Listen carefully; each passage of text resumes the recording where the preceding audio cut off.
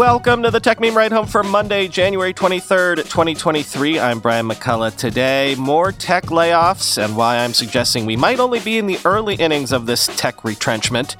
Big Wall Street banks are coming for PayPal and Apple Pay. TikTok might be putting its thumb on the scales to favor certain content. Would you pay $42 a month for a ChatGPT Pro plan? And how far has Apple Silicon come exactly? Here's what you missed today in the world of tech. More tech layoffs. Reuters is reporting that Spotify plans to lay off around 6% of its workforce, or roughly 600 people. Also, content head Dawn Ostroff will be leaving Spotify, which is interesting since she was the force behind all of their podcasting initiatives these last few years. Also, Spotify is going to reorganize the engineering and product groups. Quote, "Over the last few months, we've made a considerable effort to rein in costs, but it simply hasn't been enough," Chief Executive Daniel Ek said in a blog post announcing the roughly 600 job cuts. "I was too ambitious in investing ahead of our revenue growth," he added, echoing a statement voiced by other tech bosses in recent months. Spotify's operating expenditure grew at twice the speed of its revenue last year as the audio streaming company aggressively poured money into its podcast business, which is more attractive for advertisers due to higher engagement levels, end quote. Yeah, have you noticed that all of the announced layoffs these last 2 weeks use almost exactly the same language, almost as if the CEOs doing the laying off have been just cutting and pasting from the same document?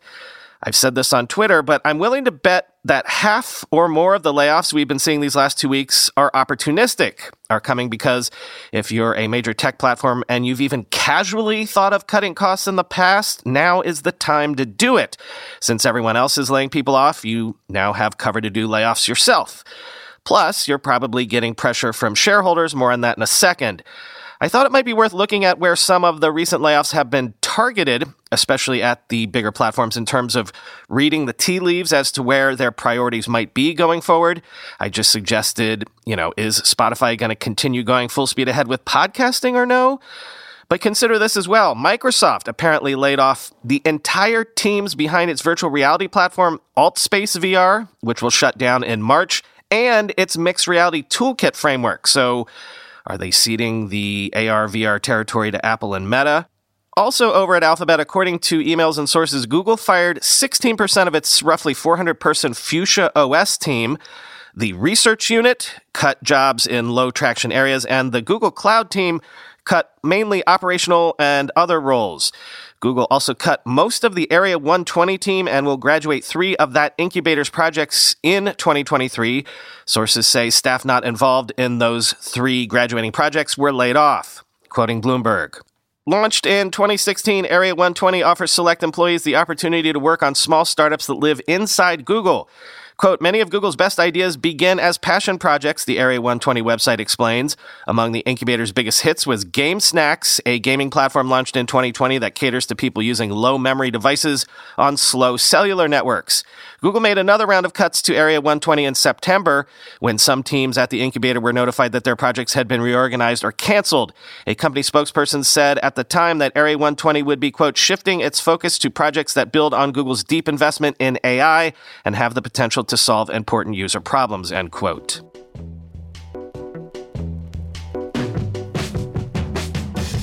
Sources are telling the Journal that activist investor Elliott Management acquired a multi-billion-dollar stake in Salesforce.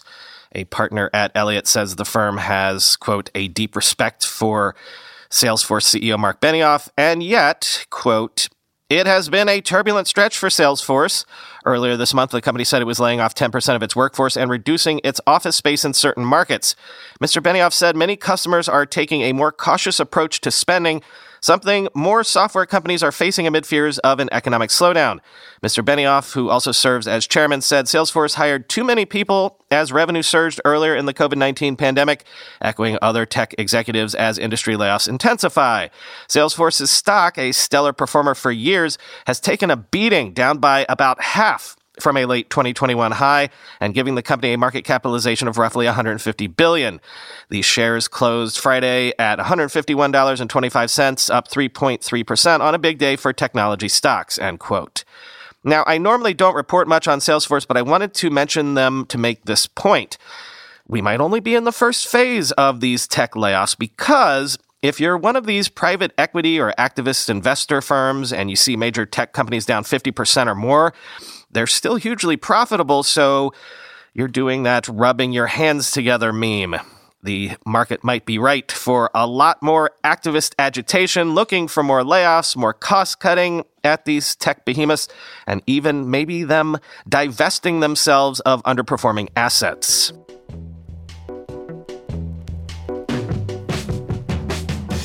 Wells Fargo, Bank of America, JP Morgan, and 4 other big banks are working on a digital wallet managed by Early Warning Systems, the owner of that payments platform Zelle that the banks have been running for years. They're going to roll out this new payments platform in the second half of 2023, apparently. Quoting the Journal, one goal of the new service is to compete with third-party wallet operators such as PayPal and Apple's Apple Pay, according to people familiar with the matter. Banks are worried about losing control of their customer relationships. Apple in particular poses a big threat. The tech giant has moved further into financial services and is working on a savings account with Goldman Sachs Group and a buy now, pay later offering. Zelle's owner banks are also trying to cut down on fraud. Customers using their wallet wouldn't have to type in their card numbers, which can raise the risk of fraud and rejected payments that result in lost sales. The banks expect to enable 150 million debit and credit cards for use within the wallet when it rolls out. U.S. consumers who are up to date on payments, have used their card online in recent years, and have provided an email address and phone number will be eligible. The banks are still ironing out the details of the customer experience. It likely will involve consumers typing their email on a merchant's checkout page. The merchant would ping EWS/Zelle, which would use its back-end connections to banks to identify which of the consumer's cards can be loaded onto the wallet. Customers would then choose which card to use or could opt out. EWS's owners last year debated a plan to allow shoppers to use Zelle for online purchases, the Wall Street Journal previously reported. Concerns around fraud and the treatment of disputed transactions, which have caught the eye of lawmakers, contributed to the decision not to move forward. The wallet is being designed to roll out with cards, since that is how U.S. consumers are used to shopping. The banks figured it would increase the odds that more people would use the wallet. Should a sizable number of merchants enable the wallet and consumers adopt it, EWS banks could explore adding other payment options, EWS said. That could include enabling payments directly from bank accounts, end quote.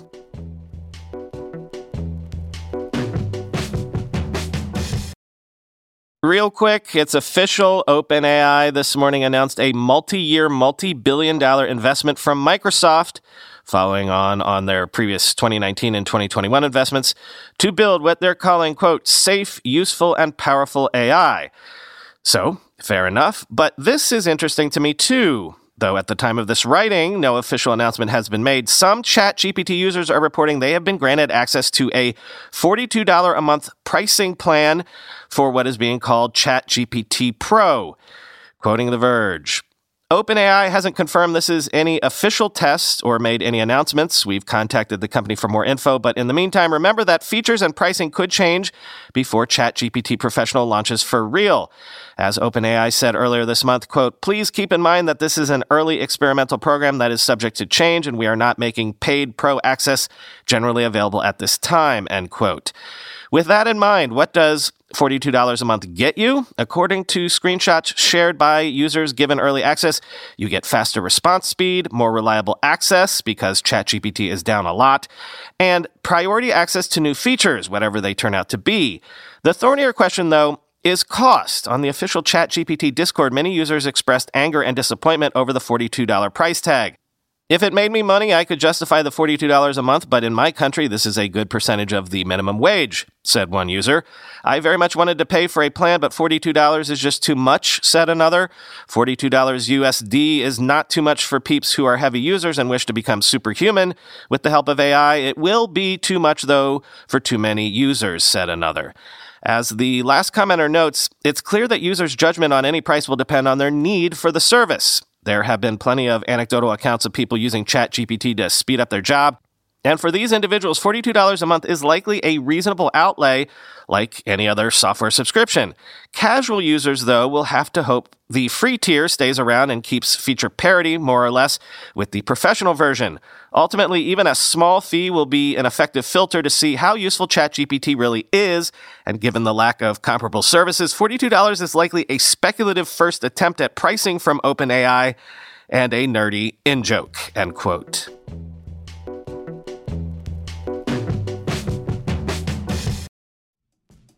Let's be real for a minute. Most guys would wear a t-shirt every day of their lives if they could.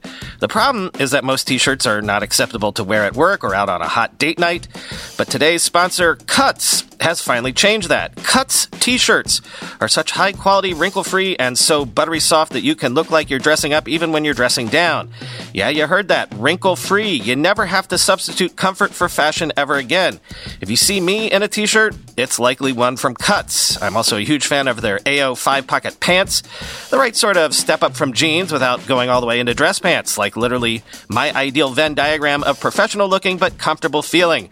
When you touch something from Cuts, you can immediately feel the quality. Their proprietary fabric blends are ridiculously soft and breathable, they don't wrinkle, and they look way more expensive than they actually are. For a limited time, our listeners get 20% off your entire order when you use code RIDE at checkout. That's 20% off your order at cutsclothing.com with promo code RIDE. Please support our show and tell them we sent you. Experience the perfect blend of style and comfort with Cuts Clothing. Cutsclothing.com, promo code RIDE for 20% off. With everybody fighting for attention, how can your business stand out and connect with customers? Easy. Get Constant Contact. Constant Contact's award-winning marketing platform has helped millions of small businesses stand out, stay top of mind, and see big results fast. Constant Contact makes it easy to promote your business with powerful tools like email and SMS marketing, social media posting, and even events management. With Constant Contact, you'll reach new audiences, grow your customer list, and communicate more effectively to sell more, raise more, and fast-track growth. Don't know much about marketing? No sweat. Constant Contact's writing assistance tools and automation features help you say the right thing at the right time, every time. Plus, you can send with confidence knowing your emails are actually reaching your customers thanks to Constant Contact's best-in-class 97% deliverability rate. I use this, and you should too. Tackle any challenge with Constant Contact's expert live customer support. Plus, everything's backed by their 30-day money-back guarantee, so get going and start growing your business today with a free trial at ConstantContact.com. Just go to ConstantContact.com right now. Constant Contact, helping the small stand tall. ConstantContact.com.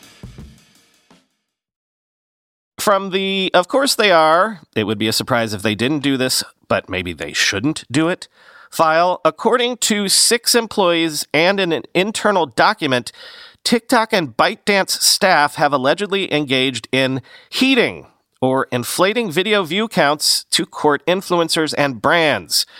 Quoting Forbes, these sources reveal that in addition to letting the algorithm decide what goes viral, staff at TikTok and ByteDance also secretly handpick specific videos and supercharge their distribution, using a practice known internally as heating. Quote, the heating feature refers to boosting videos into the For You feed through operational intervention to achieve a certain number of video views. An internal TikTok document titled Mint Heating Playbook explains, quote, the total video views of heated videos accounts for a large portion of the daily total video views, around 1% to 2%, which can have a significant impact on overall core metrics, end quote.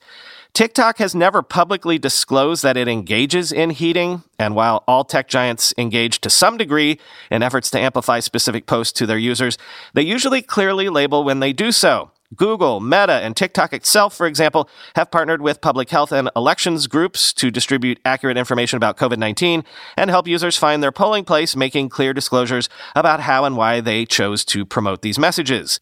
But sources told Forbes that TikTok has often used heating to court influencers and brands, enticing them into partnerships by inflating their videos' view count. This suggests that heating has potentially benefited some influencers and brands, those with whom TikTok has sought business relationships, at the expense of others with whom it has not. We think of social media as being very democratizing and giving everyone the same opportunity to reach an audience, said Evelyn Douek, a professor at Stanford Law School and senior research fellow at the Knight First Amendment Institute at Columbia University. But that's not always true, she cautioned. Quote, to some degree, the same old power structures are replicating in social media as well, where the platform can decide winners and losers to some degree, and commercial and other kinds of partnerships take advantage, end quote. Heating also reveals that at least sometimes videos on the For You page aren't there because TikTok thinks you'll like them. Instead, they're there because TikTok wants a particular brand or creator to get more views. And without labels, like those used for ads and sponsored content, it's impossible to tell which is which. Employees have also abused heating privileges. 3 sources told Forbes they were aware of instances where heating was used improperly by employees. One said that employees have been known to heat their own or their spouse's accounts in violation of company policy.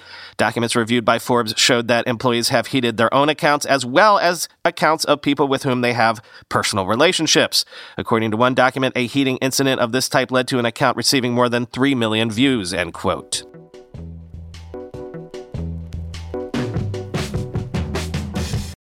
Finally today, the new MacBook Pro reviews broke embargo this morning, but I won't be doing a roundup like I do sometimes because there's basically only one improvement in these machines, right? It's the new chips.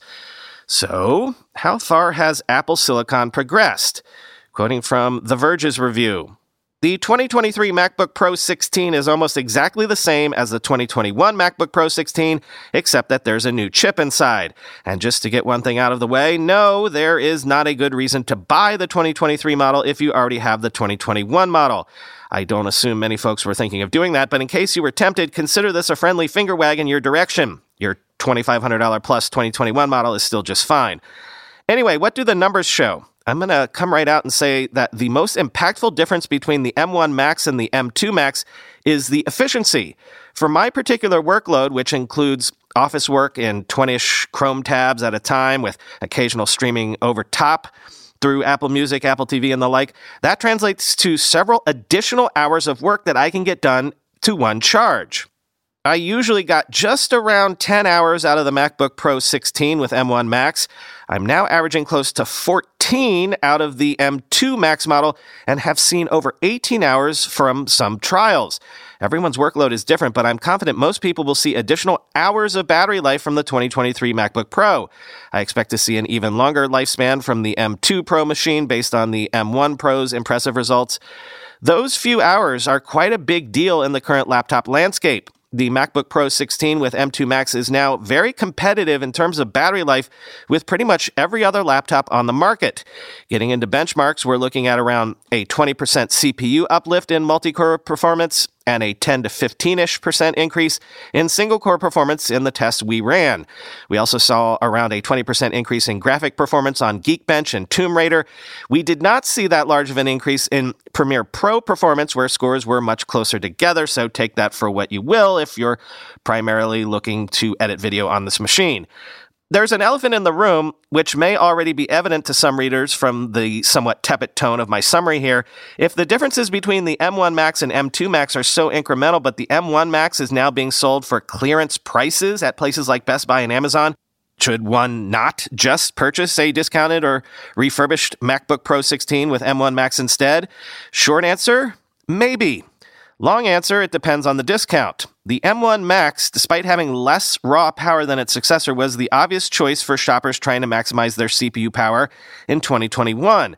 The M2 Max is no longer that. The core-hungry shopper who never unplugs their laptop will have better options from Intel and AMD in 2023. What we don't expect those options to have in any capacity is battery life. That's where the M1 Max is the undeniable champion. And that's the calculus that does remain unchanged from 2021. The MacBook Pro 16 remains the best combination of performance and efficiency that you can get. That's why the M2 Max, despite being more powerful than the M1 Max, may target less of a power user crowd this year. If I ran a Windows laptop company, I wouldn't be too scared of the MacBook Pro 16 with M2 Max. What I'd be terrified of is the backlog of M1 Max and M1 Pro laptops that are about to go on big-time sale. If even one of those 16-inch models, okay, maybe not one with 16 gigabytes of RAM, is regularly available for less than $2,000, I can imagine that tempting even some of the most loyal Windows users, end quote.